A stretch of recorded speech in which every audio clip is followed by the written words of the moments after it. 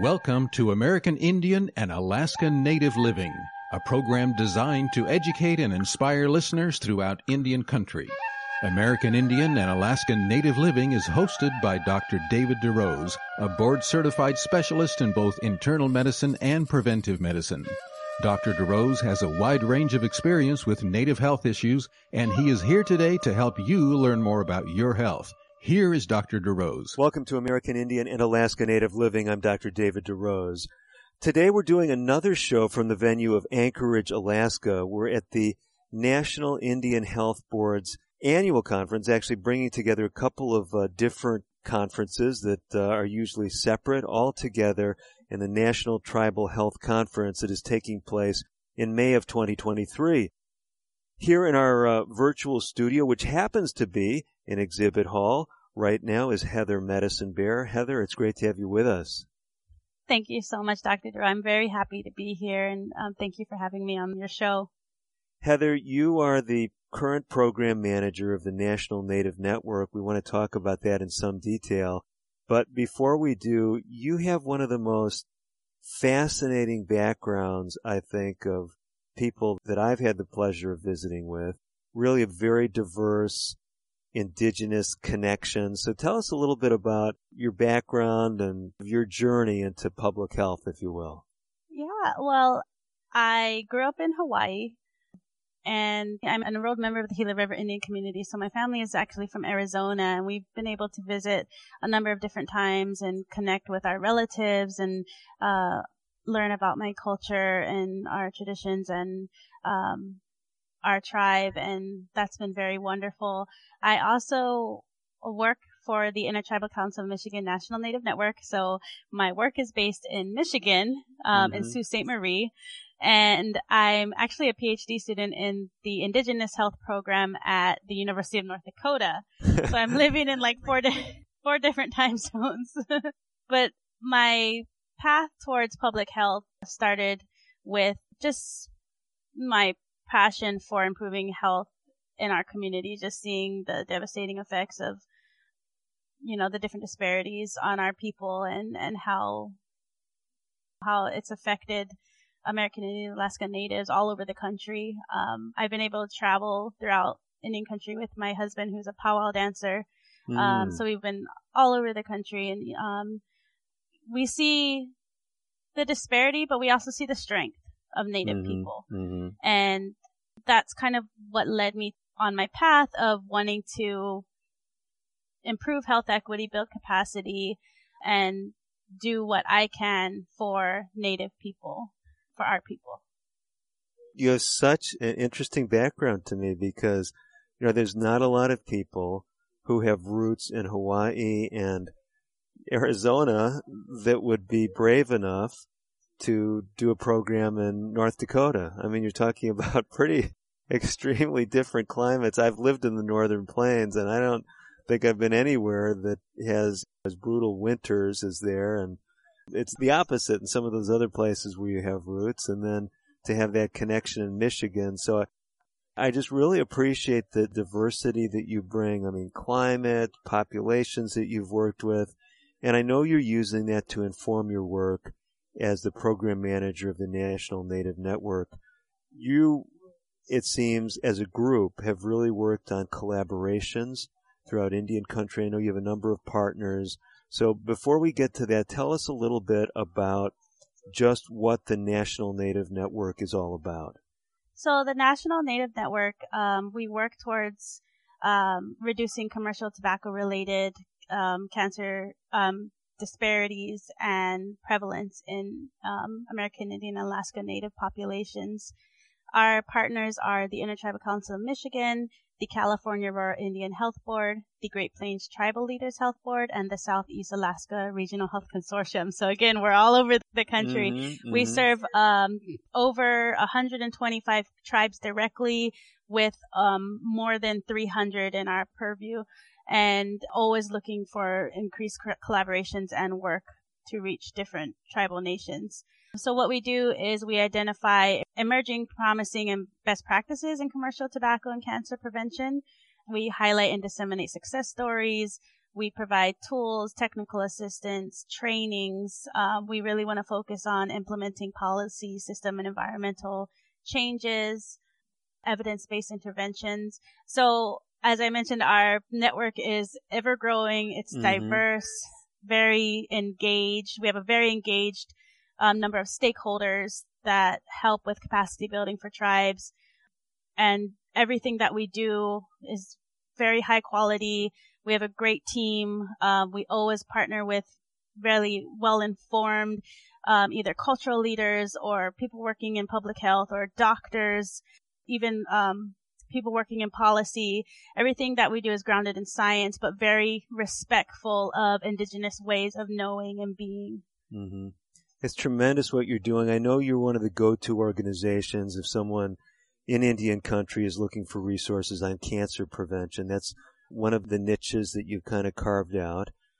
I know, at least from my having rubbed shoulders with folks in your organization over the years, seems like a large driver of that has just been the scope of cancer that's related to tobacco. Was that kind of the order in which things grew? Were you first organized to focus on tobacco-related, commercial tobacco-related diseases and cancer, or was there kind of a simultaneous growth, or is that asking you questions that really antedated your arrival on the scene there? Well, we were established about 10 years ago. Uh-huh. From my understanding, the Networking to Save initiative under the CDC was for commercial tobacco cessation and cancer-related disparities that, relate to commercial tobacco use. We've expanded our focus. We also have a program for HPV and a number of different other types of cancers that we also assist with. I think it's exciting because I love how programs start with a given focus, and as you work with tribes and work with individuals who need your resources, you say, we really need to expand things. We need to deliver some additional services or programs. Talk to us about maybe someone who's listening today, maybe they're on a tribal council, maybe they're in a tribal health program, and they're really not connected with the National Native Network, and they see the ravages of commercial tobacco in their tribe, and they say, yeah, we're aware there's quit lines out there and other things, but what kind of resources does the National Native Network have for a tribe or a tribal health program that could help them with this?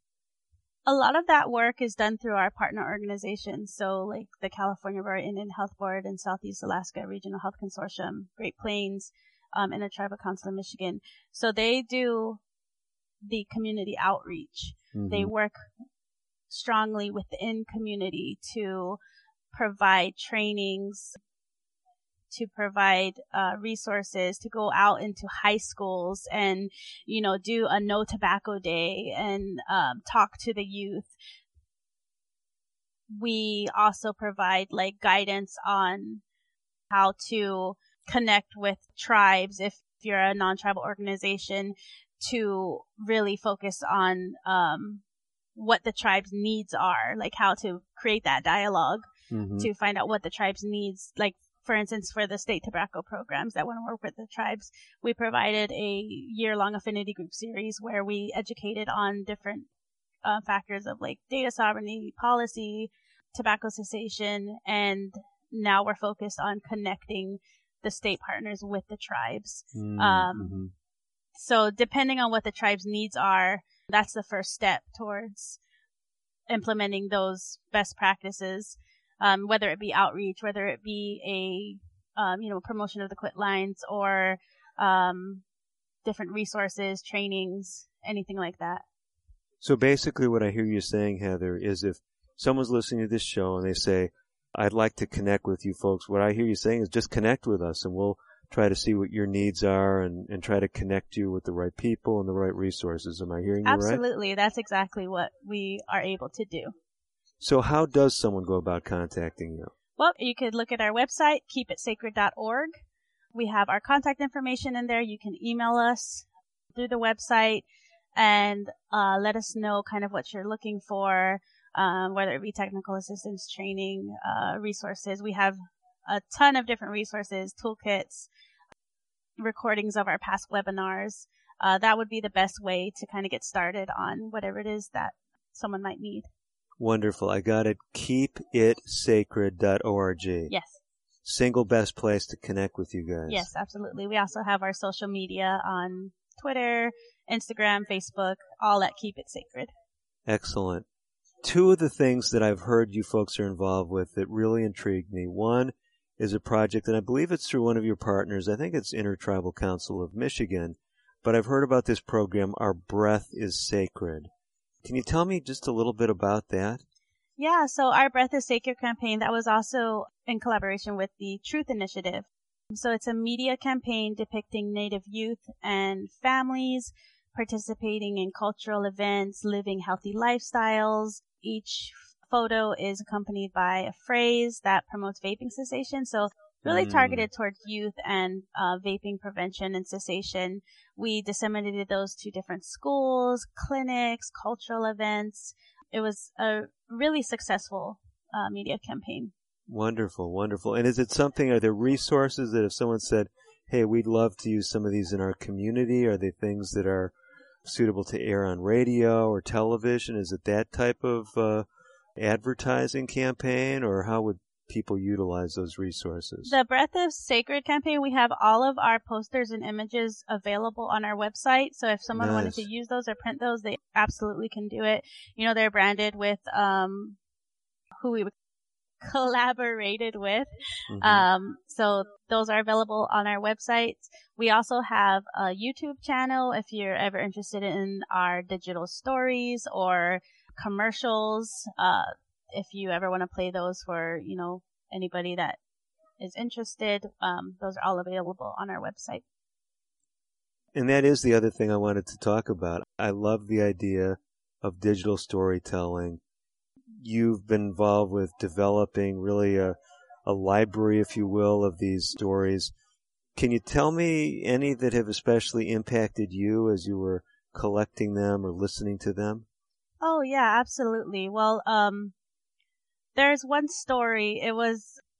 She's a mother, and she talked about, you know, her love for smoking and how much she really enjoyed it. And the reason why she quit was because she needed to do it for her kids. And I'm a mother also. And, you know, I really connected with that because you have to not only do what's best for yourself. I know that's the biggest cessation, like behavioral health change you have to be able to want to do it for yourself, but her also wanting to do it for her family and for her kids so that she could be there longer for them and healthy for them. That was really powerful. And, just so many of the digital stories just resonate with me. And I think they resonate with a lot of our community, because we depict tribal members themselves telling us why they quit and how they did it, which I think is very powerful. So is the best way to access the digital stories, is it to go to YouTube? YouTube, definitely. At Keep It Sacred is our NNN Keep It Sacred is our YouTube channel. Okay, so NNN Keep It Sacred. If I stick that all into YouTube, it's going to pull you guys up? It will. Okay. So we have different playlists. So we've kind of cut the digital stories into 30-second public service announcements. Really? That we are looking toward disseminating through Spectrum, through streaming services. We had like a big ad on during one of the basketball championship games, wow. which is really cool. Well, you got me inspired. We might take a look at some of those. If they don't have an expiration, we might even try to use some of them on American Indian and Alaska Native Living. Oh, yes, please do. The digital story I was talking about, her name is Valerie. Valerie, okay. Yes. We do have to step away just briefly. We're going to come back. We're going to be talking more with Heather Medicine Beer, resources that can help you, can help your tribe, and even if you're not Native, things that can make a difference in your life. I'm Dr. David DeRose. We'll be back with more right after this. Today's broadcast has been pre-recorded. However, if you have questions about today's show or would like further information, please reach out to us on the web at aianl.org. That stands for American Indian Alaska Native Living. Again, aianl.org. Or you can call us at 1-800-775-HOPE. That's 1-800-775-4673. We'll be right back after this. We are strong, we are resilient, and we will get through this together. But these are stressful times, and it's important to also practice good self-care. It's normal to feel overwhelmed, anxious, or afraid. But there is hope. Reach out to someone. Connect with your friends. Stay in touch with your community. And know that you are not alone. Learn more at wearebroadcasters.com/hope. Furnished by the National Association of Broadcasters and this station. When Jim died, I wondered if I would be able to keep the farm. Then I heard about the USDA's loan program for socially disadvantaged farmers and ranchers. It's for women and minorities who may be having trouble getting credit. Once I was approved, the USDA's Farm Service Agency helped me get the credit I needed. Now I don't have to sell, and I can pass the farm down to my kids the way Jim's dad passed it down to him. I know he'd like that. Contact your local USDA Service Center or visit www.fsa.usda.gov. Social Security is with you through life's journey from birth to retirement. As your life changes year to year, so do your needs. For over 80 years, Social Security has helped to meet your needs and is committed to improving access to the services that make a difference in your life. Today, you can verify your earnings, estimate your future benefits, apply for retirement, manage your benefits, and even change your address, all from the comfort of your home. Social Security's online services help put you in control with secure access to your information anytime, anywhere, allowing you to spend more time with family, friends, or simply just enjoying the day. Social Security, securing today and tomorrow. See what you can do online at socialsecurity.gov. Produced at U.S. taxpayer expense.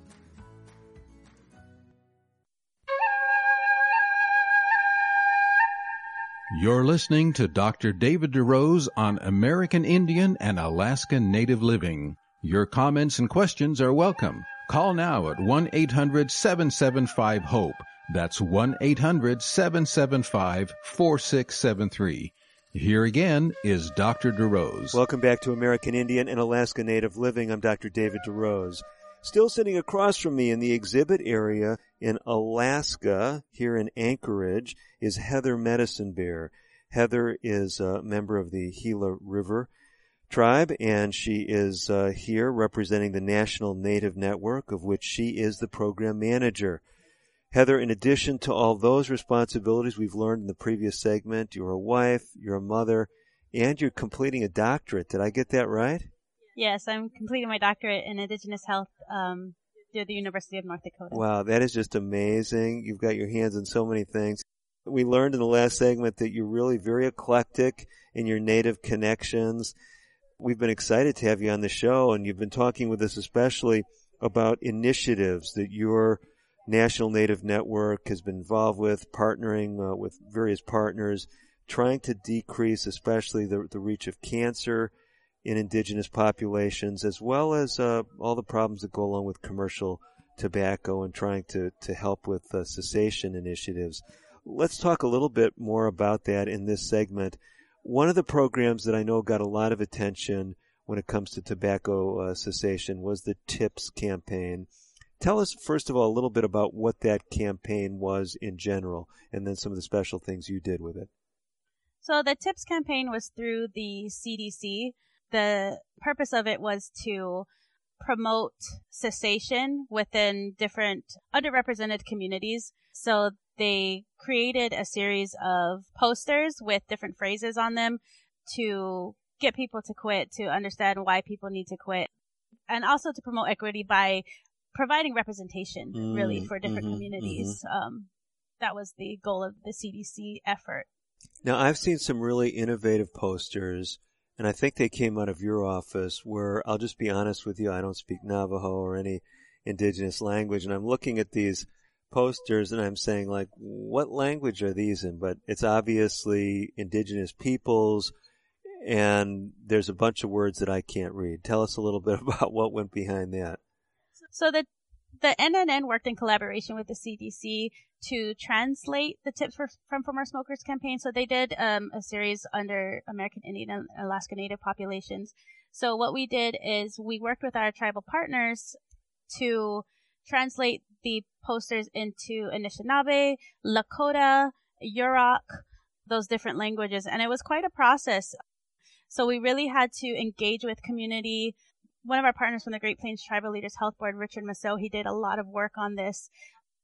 They had to identify 2 different speakers that spoke the language and then translate the information and the statement into that language. So the translation process was quite complicated, but being able to work with those traditional speakers and figure out, coming to a consensus on how those words might come out was really great.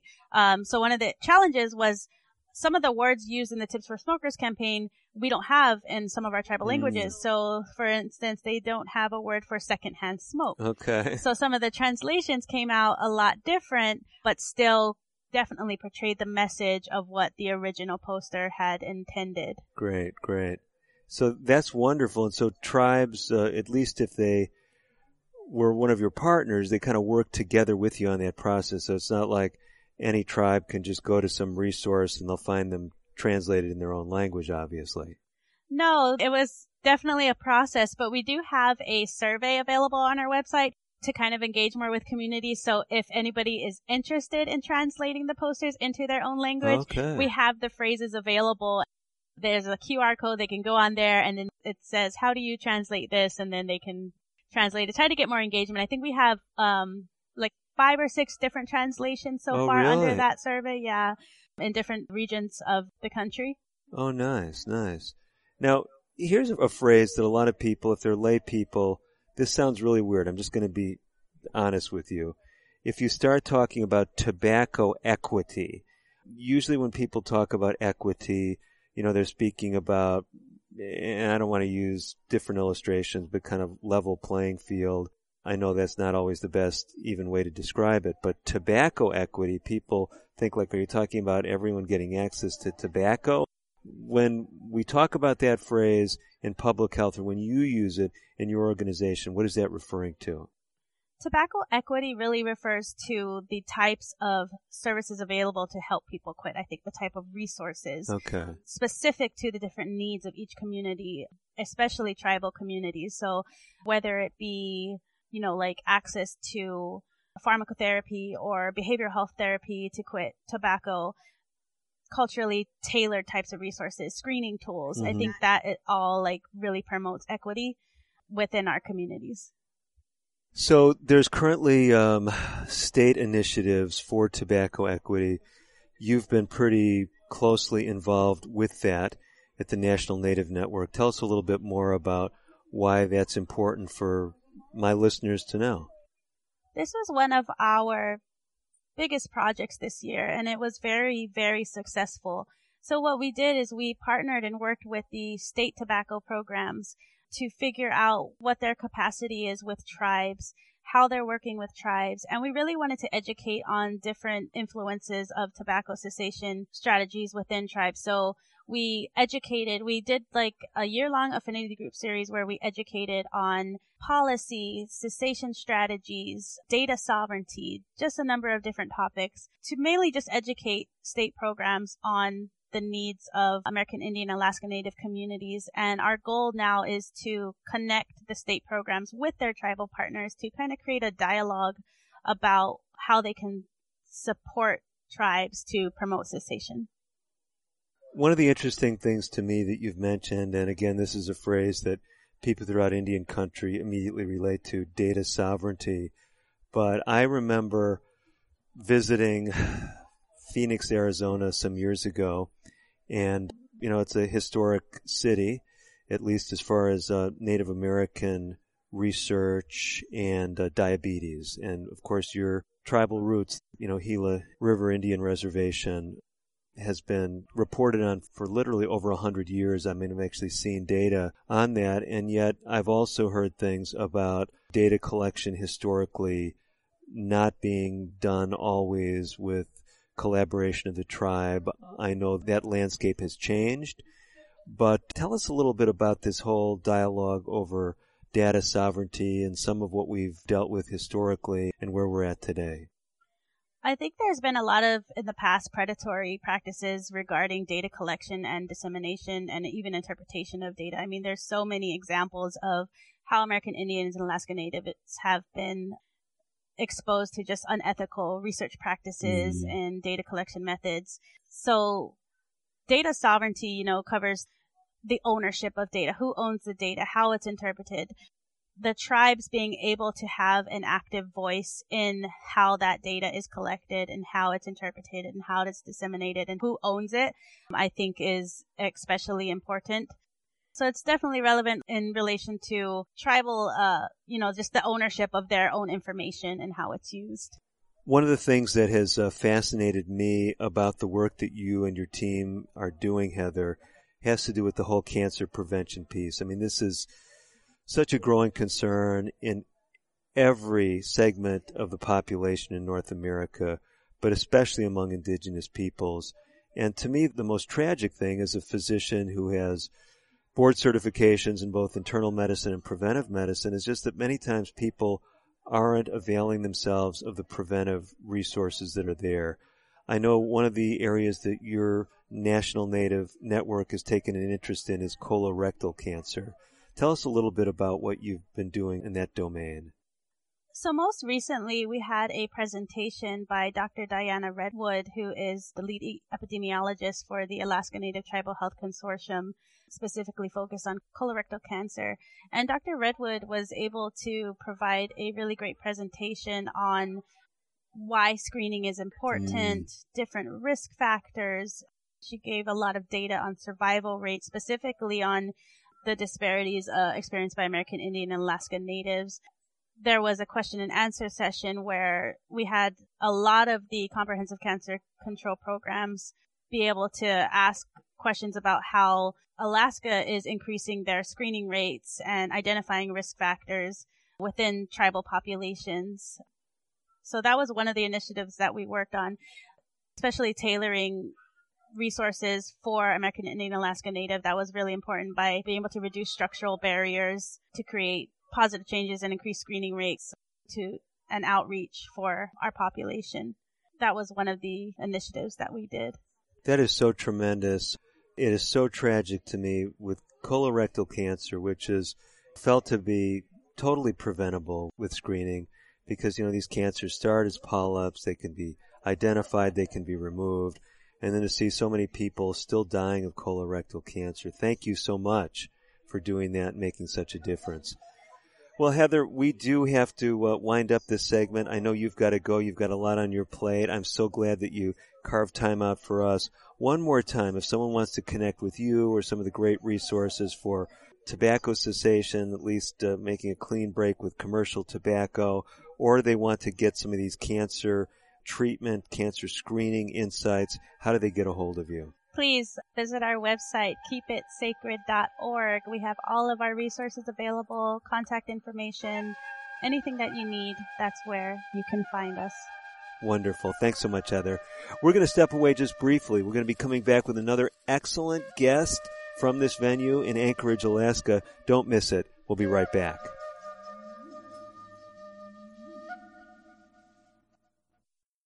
American Indian and Alaska Native Living will continue in a moment. If you have questions or comments about today's pre-recorded broadcast, please contact us on the web at aianl.org or call 1-800-775-HOPE. That's 1-800-775-4673. A message from the National Police Association. It used to be that any able-bodied person would offer to assist a police officer in danger. Now, passers-by are more likely to take a video. There's a better use for your phone when an officer's in trouble. Call 911. Tell the operator where you are and what you see. Then, start your video to provide evidence later. To learn more about how you can assist law enforcement, visit nationalpolice.org. That's nationalpolice.org. Unlike other health concerns, mental illness is not always easy to see. Depression won't show up on an eye chart, and you can't measure it on your bathroom scale. Sorting out a mental health concern is not something to attempt on your own. You won't find a bipolar disorder by looking at a thermometer. Like many other health conditions, help for mental illness takes professional diagnosis and treatment. Anxiety won't just go away under a stick-on bandage.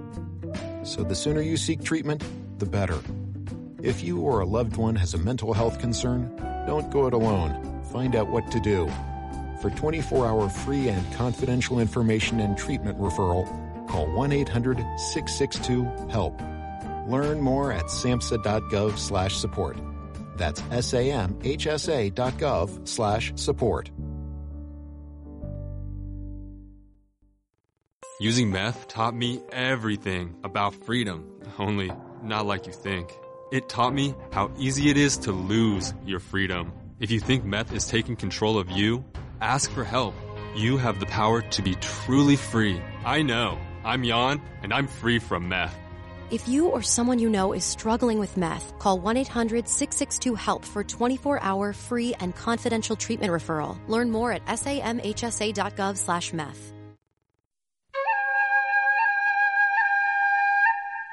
You're listening to Dr. David DeRose on American Indian and Alaska Native Living. Your comments and questions are welcome. Call now at 1-800-775-HOPE.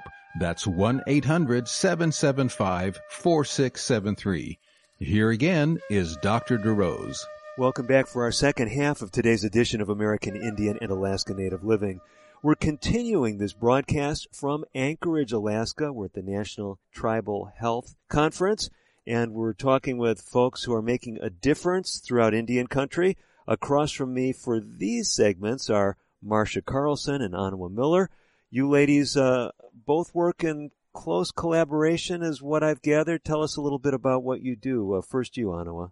Absolutely. Again, I am Onawa Miller. I'm a citizen of the Fort Yuma Quechan Indian Tribe in Winter Haven, California, and I work at United South and Eastern Tribes, headquartered in Nashville, Tennessee. I am the Tribal Health Program Support Director there, and we have several competencies that we really focus on the needs of 33 tribal nations from the Northeast Woodlands down to the Everglades in Florida and across the Gulf.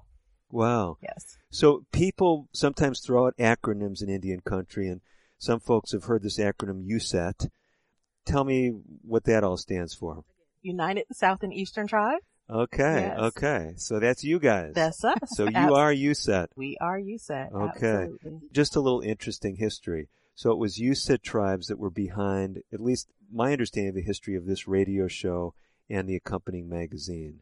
So USET was involved early on, some 20 years ago, when this was getting launched. At least that was the history I was shared. I don't know if organizationally, if it was more just the tribes, especially the northeastern tribes that I understood were involved.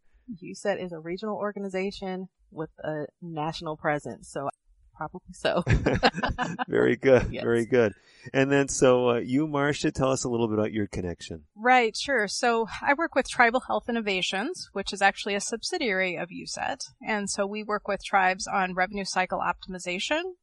And so it's working to maximize the third-party revenue coming into the tribal health centers so that the ultimate goal being that they can provide additional services to their tribal citizens in some way.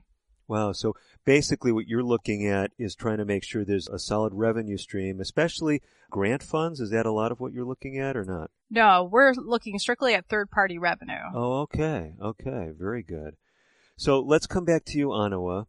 Tribal Health Program Support Director. That's your title. Correct. So who all are you working with? What kind of things are you doing? So we support any and all of our 33 tribal nation members of USET, and we provide them technical assistance. They may be subrecipients of some of the larger grants that we go after. We help them with infrastructure development. We are, as a response to the needs and our assessments, we are also building out a workforce competency to accompany the other 8 competencies that we had, where it may be epidemiology, data improvement, chronic disease, infectious disease, behavioral health, dental support, and diabetes support as well. Wow. So you got your hands into all kinds of things. Yes. Now, your roots are back in California. Correct. And you're working with tribes on the other side of the Mississippi. Yes. So how has that experience been? Well, I was born and raised in Roanoke, Virginia. Okay. So I am a bi-coastal representation. And so it is pulling together all of myself and growing up in Virginia, and even now seeing the 7 tribal nations that gained federal recognition in 2019, and to be able to work with those tribal nations now and support them. My life has come full circle. Wow, so it's that's an awesome fantastic. Experience. Yes. So bring us up to speed. For some that don't deal a lot with Indian country, we have a lot of non-native listeners. You know, they hear about federal recognition, state recognition. To some people, it's kind of confusing terminology. And you're a tribe, right, is what a lot of people think, but it's more complicated than that. It is, and I won't dive too far into that, but USET, all of our tribal nation members are all federally recognized. That means they are recognized by the government. There's then acts, trusts, and treaties that the federal government is responsible for fulfilling to those tribal nations. There's 574 federally recognized tribal nations at this time. So with the addition of those tribes in 2019, has that increased USET membership? Have some of those tribes joined USET? All of them, yes. Oh, wow. Yes. So we are expanding our service. It's still within our regional footprint, but our service has increased in supporting those 7 tribal nations, which is phenomenal. Well, and you say it's phenomenal, but I'm assuming it's a lot of work too, because a lot of tribes now trying to get into some of these programs and all kinds of logistic challenges, right? It is. And so the fervor that these 7 tribal nations are coming with, the energy, the innovation to come into their federal recognition in 2019, especially with COVID coming, you know, and they've been able to really assess their infrastructure and their needs and been able to leverage some of that as well in this time too. So Marcia, coming back to you, these 7 new tribal nations, I'm sure that's probably had some impact on what you do as well, right? Right. So we started off with Tribal Health Innovations working with just USET tribes. And so we work with several of the USET tribes in what we do. And one of the things that has happened over the last year is we have started expanding actually outside of just the USET territory. And as Onawa referenced, USET has a national footprint, and that's part of the footprint as we start to expand the services that we provide through Tribal Health Innovations. So is Tribal Health Innovations, is it something that was started by USET? Okay. Correct, it was. So I'm trying to make these connections because even though I've rubbed shoulders with people involved with USET, and I think probably 15, 20 years ago presented at a USET conference up in the Northeast, I'm still learning.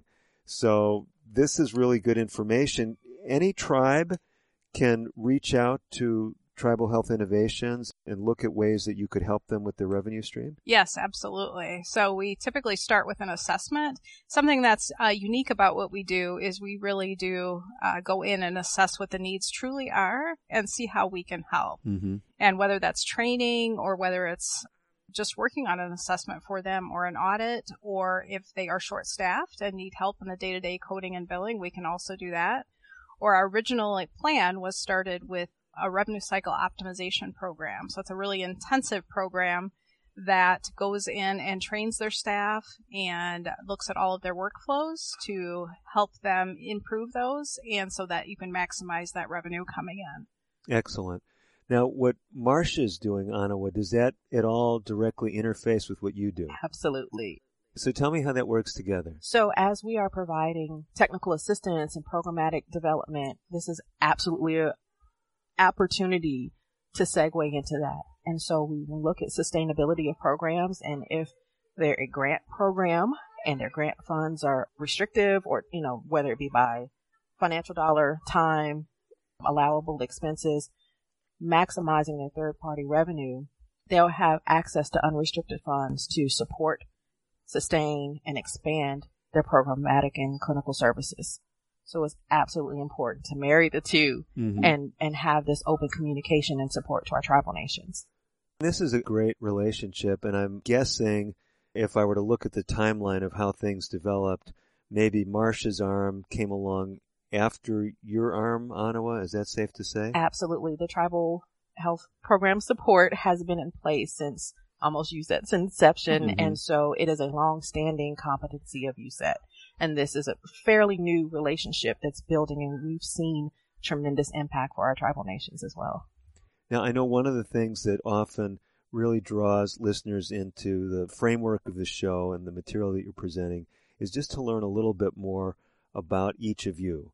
So, Marcia, people in a role like yours, we're thinking you've got a strong finance background. Is that how you walked into this? Well, I actually spent 18 years working at an accounting and consulting firm. Okay. But part of what I did there was really managing medical billing departments. So third-party billing on the private sector, working a lot with anesthesia or hospital-based specialties. And so then we started a different business, and we met USET along the way and found that they were working with their tribes, trying to find ways to maximize that third-party revenue. So we found it a great opportunity to partner together with, all of their expertise. And then we were able to come in with that revenue cycle expertise and come together and provide a wonderful service. Wow. So have you been with the project from the ground up, so to speak? I have. Wow. That's exciting. It's been very exciting, and very exciting to see the results, because it takes some time to actually see the results, but when you do, it's very rewarding and exciting. So what are you seeing as far as this conference? Are people learning about your services for the first time? Are you getting a lot of interest? We have talked to several people. It's been wonderful. So we have come away with a number of leads and a number of people who really are struggling in this area and really need some assistance. Great. Onawa, what about you? So you've got roots in Virginia, even though tribal connections out west. How did you end up getting involved with USET? So my bi-coastal expansion allows me to go coast to coast often. And so throughout the course of my career, I have gone back and forth on each coast. And believe it or not, most of my experience early on in my career was in sports and community health. Really? Interesting. It was. And I was actually an assistant athletic trainer for the Phoenix Mercury. Were you really? In 97, 98. And I was working with elite athletes in different sports, but primarily there. But I began to see the treatment table become like a therapy table, and it was a lot of talk and discussion. And so I began to see more of optimal performance, including mental health and well-being as well. And so I began to turn more to community health, public health, mental health as well. And as I went back and forth between coast, I ended up going back to California, and then I became the health director for Cocopah Indian Tribe in Somerton, Arizona. And I worked with Intertribal Council of Arizona. They were our supporters, as you said, is to the 33 tribal nations in that region. And so I became familiar with the model, and working on a local level, I began to see the operations and understanding that revenue cycle and all of those things, and sustainability, again, at a local level from a programmatic perspective, and how to bridge those gaps. And so life led me back eastward to the Nashville area. And again, I was familiar with the model. I was familiar with USET, and May of last year became the THPS director. Started as a program manager and moved into the director position. And I love the word phenomenal, and it's a phenomenal organization doing mighty work, and to be able to take that experience and just weave it into the work that we're doing and be able to partner and see the transformation and that expansion of programmatic activity and sustainability through all of this is absolutely stunning opportunity. Now, as you folks are using these superlative adjectives, some of my listeners may be doing the same. They say, well, it sounds like these ladies are excited. They're doing some great work. How do I get a hold of them? Are there multiple points of contact, a single point of contact? If someone says, I'd like to learn more about how tribal health innovations could help me, or, how I could, improve our revenue cycle, where do people go? Our communications team does a phenomenal, that's the word of the day, phenomenal job at providing us great website that you can reach us at USET Inc., USETINC.org, and see all of our competencies within USET as well. We have economic development as well, Office of Environmental Resource Management, and you can find THI there as well. Okay. We got to step away just briefly. I'm hoping that they don't kick us out of the exhibit hall. We're some of the last ones here. They're allowing us to hopefully complete this radio show. We're going to step away briefly. You stay tuned. Please, if you're tuning in, we're going to hear more about USET, some practical things that can make a difference for you. I'm Dr. DeRose. We'll be right back after this.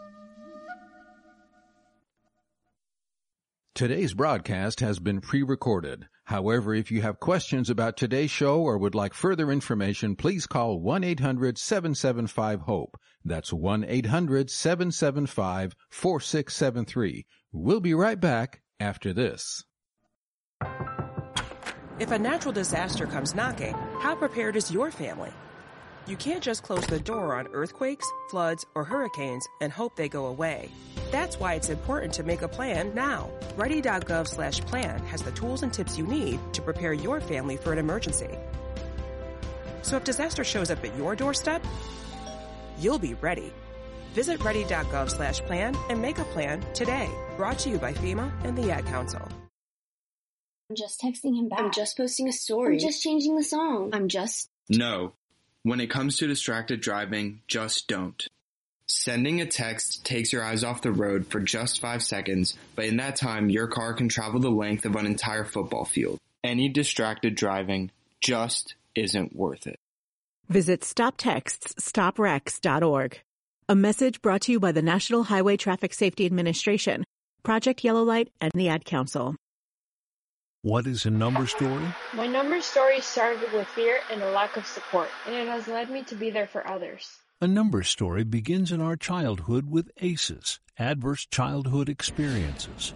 My number story begins with the separation from my father and the emotional abandonment from my mother, and leads to me being a role model to not only myself, but those around me by becoming the person that wasn't there for me.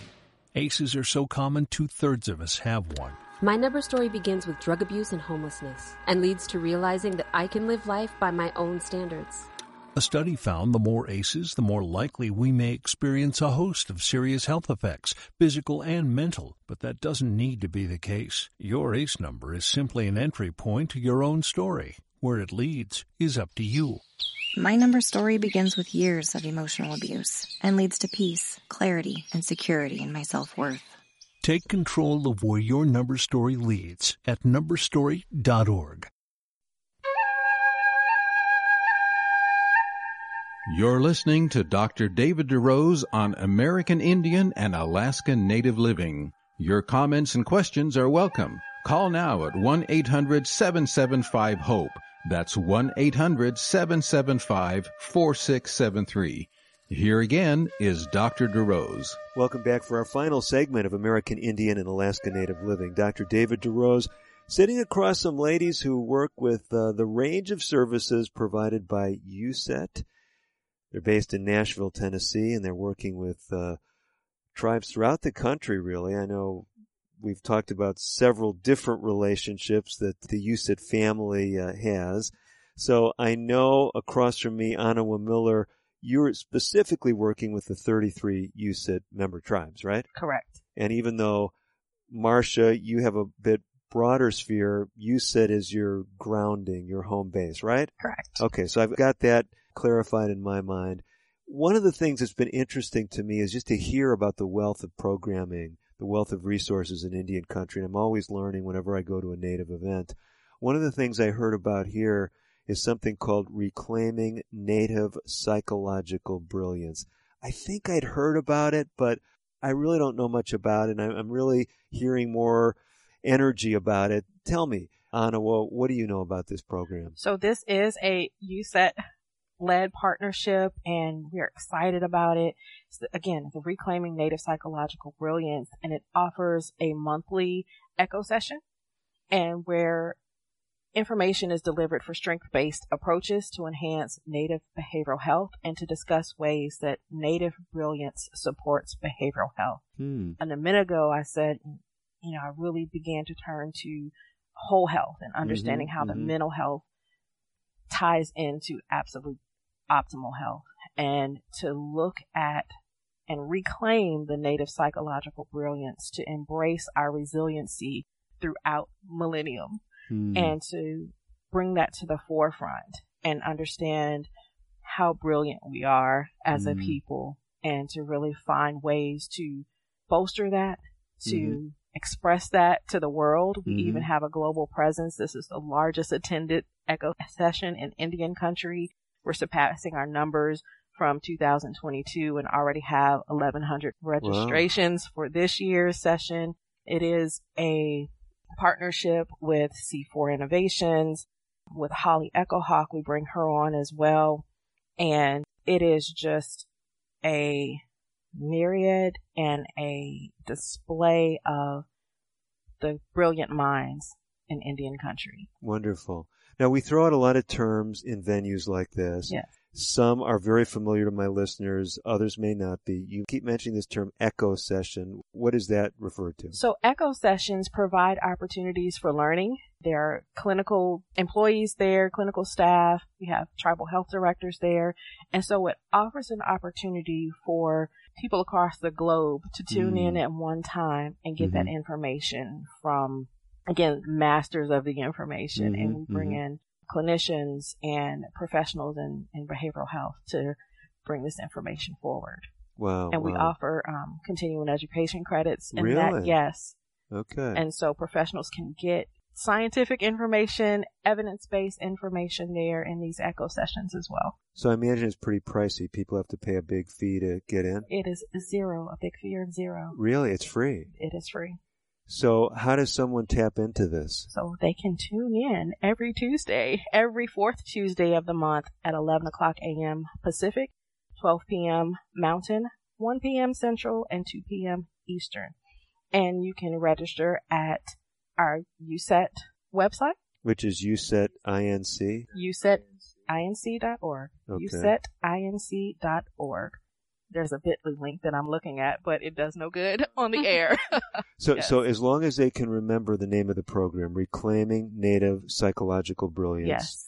And it's obvious if you go to usetinc.org that you'll find it there. Yes. I love hearing about new programs, things that can benefit people throughout Indian country and beyond, right? Yes. So anyone there's especially native focus because you're speaking about indigenous wisdom and insights, correct? Correct. But anyone can learn. Absolutely. From these sessions, right? And we have indigenous communities globally tuning in to hear. Well, that's great. And is it interactive or is it more a presenter and people listening in? It's more presenter style. Yes. Now, one of the things that goes along with any kind of free program is, it costs money, right? You got staff involved. You've got logistics with 1,100 registrants. And Marcia, you've been talking with us about how to make sure, basically, I'm reading between the lines, but how we can make sure things are sustainable. And there's all kinds of individual tribes that would love to be doing things like a USET is doing. Of course, they may not have the resources that a cross-tribal organization would have, but what kind of messaging, from your standpoint, would you give to a tribe that's really wanting to take advantage of the brilliance, the insights that they have, the resources that they have intellectually and their elders and otherwise? Speak to that issue when it comes to the financial aspect. Right. So when it comes to tribal health innovations, that's what we really want to do, is to see that third-party revenue coming in so that these tribes can increase their programs, so they can maybe they want to add staff and bring in another specialty into the clinic, or even build a building or something like that can really benefit all of the tribal citizens. So that is really our goal, is to help those third-party funds come in so that they can add to the programs and just make life better for their tribal citizens. One of the things I've been hearing more about, and have heard some more examples here, is, historically we'd think of tribal health as servicing only indigenous peoples. And I know it seems like there's more of a movement for tribal health clinics to service the general community, the general population. I have some friends, for example, I'm not going to mention where, but they've gotten involved with a large tribal health project, and they're really actively helping the community realize that this is a state-of-the-art facility for everyone, not just for Native Americans, and they're really getting a lot of traction in that market area. Are these the kind of things that Tribal Health Innovations would be talking with tribes about? That is another way to increase revenue, yes, is to open up services to the entire community, yes. And I know when I think about this broader sphere of economic development, I think a lot about some of the tribes in the Northeast that have just done so much over the last couple decades with really developing things that I would say their communities look at as an asset, community assets, whether it's a golf resort or whether it's a shopping center and whether it's a ferry service. There's all kinds of things that USET tribes have been involved with. So to speak beyond the health space, absolutely, the opportunities for employment to communities, oftentimes tribal enterprises are some of the larger employers in the areas. And so absolutely, from that perspective, being an asset to communities.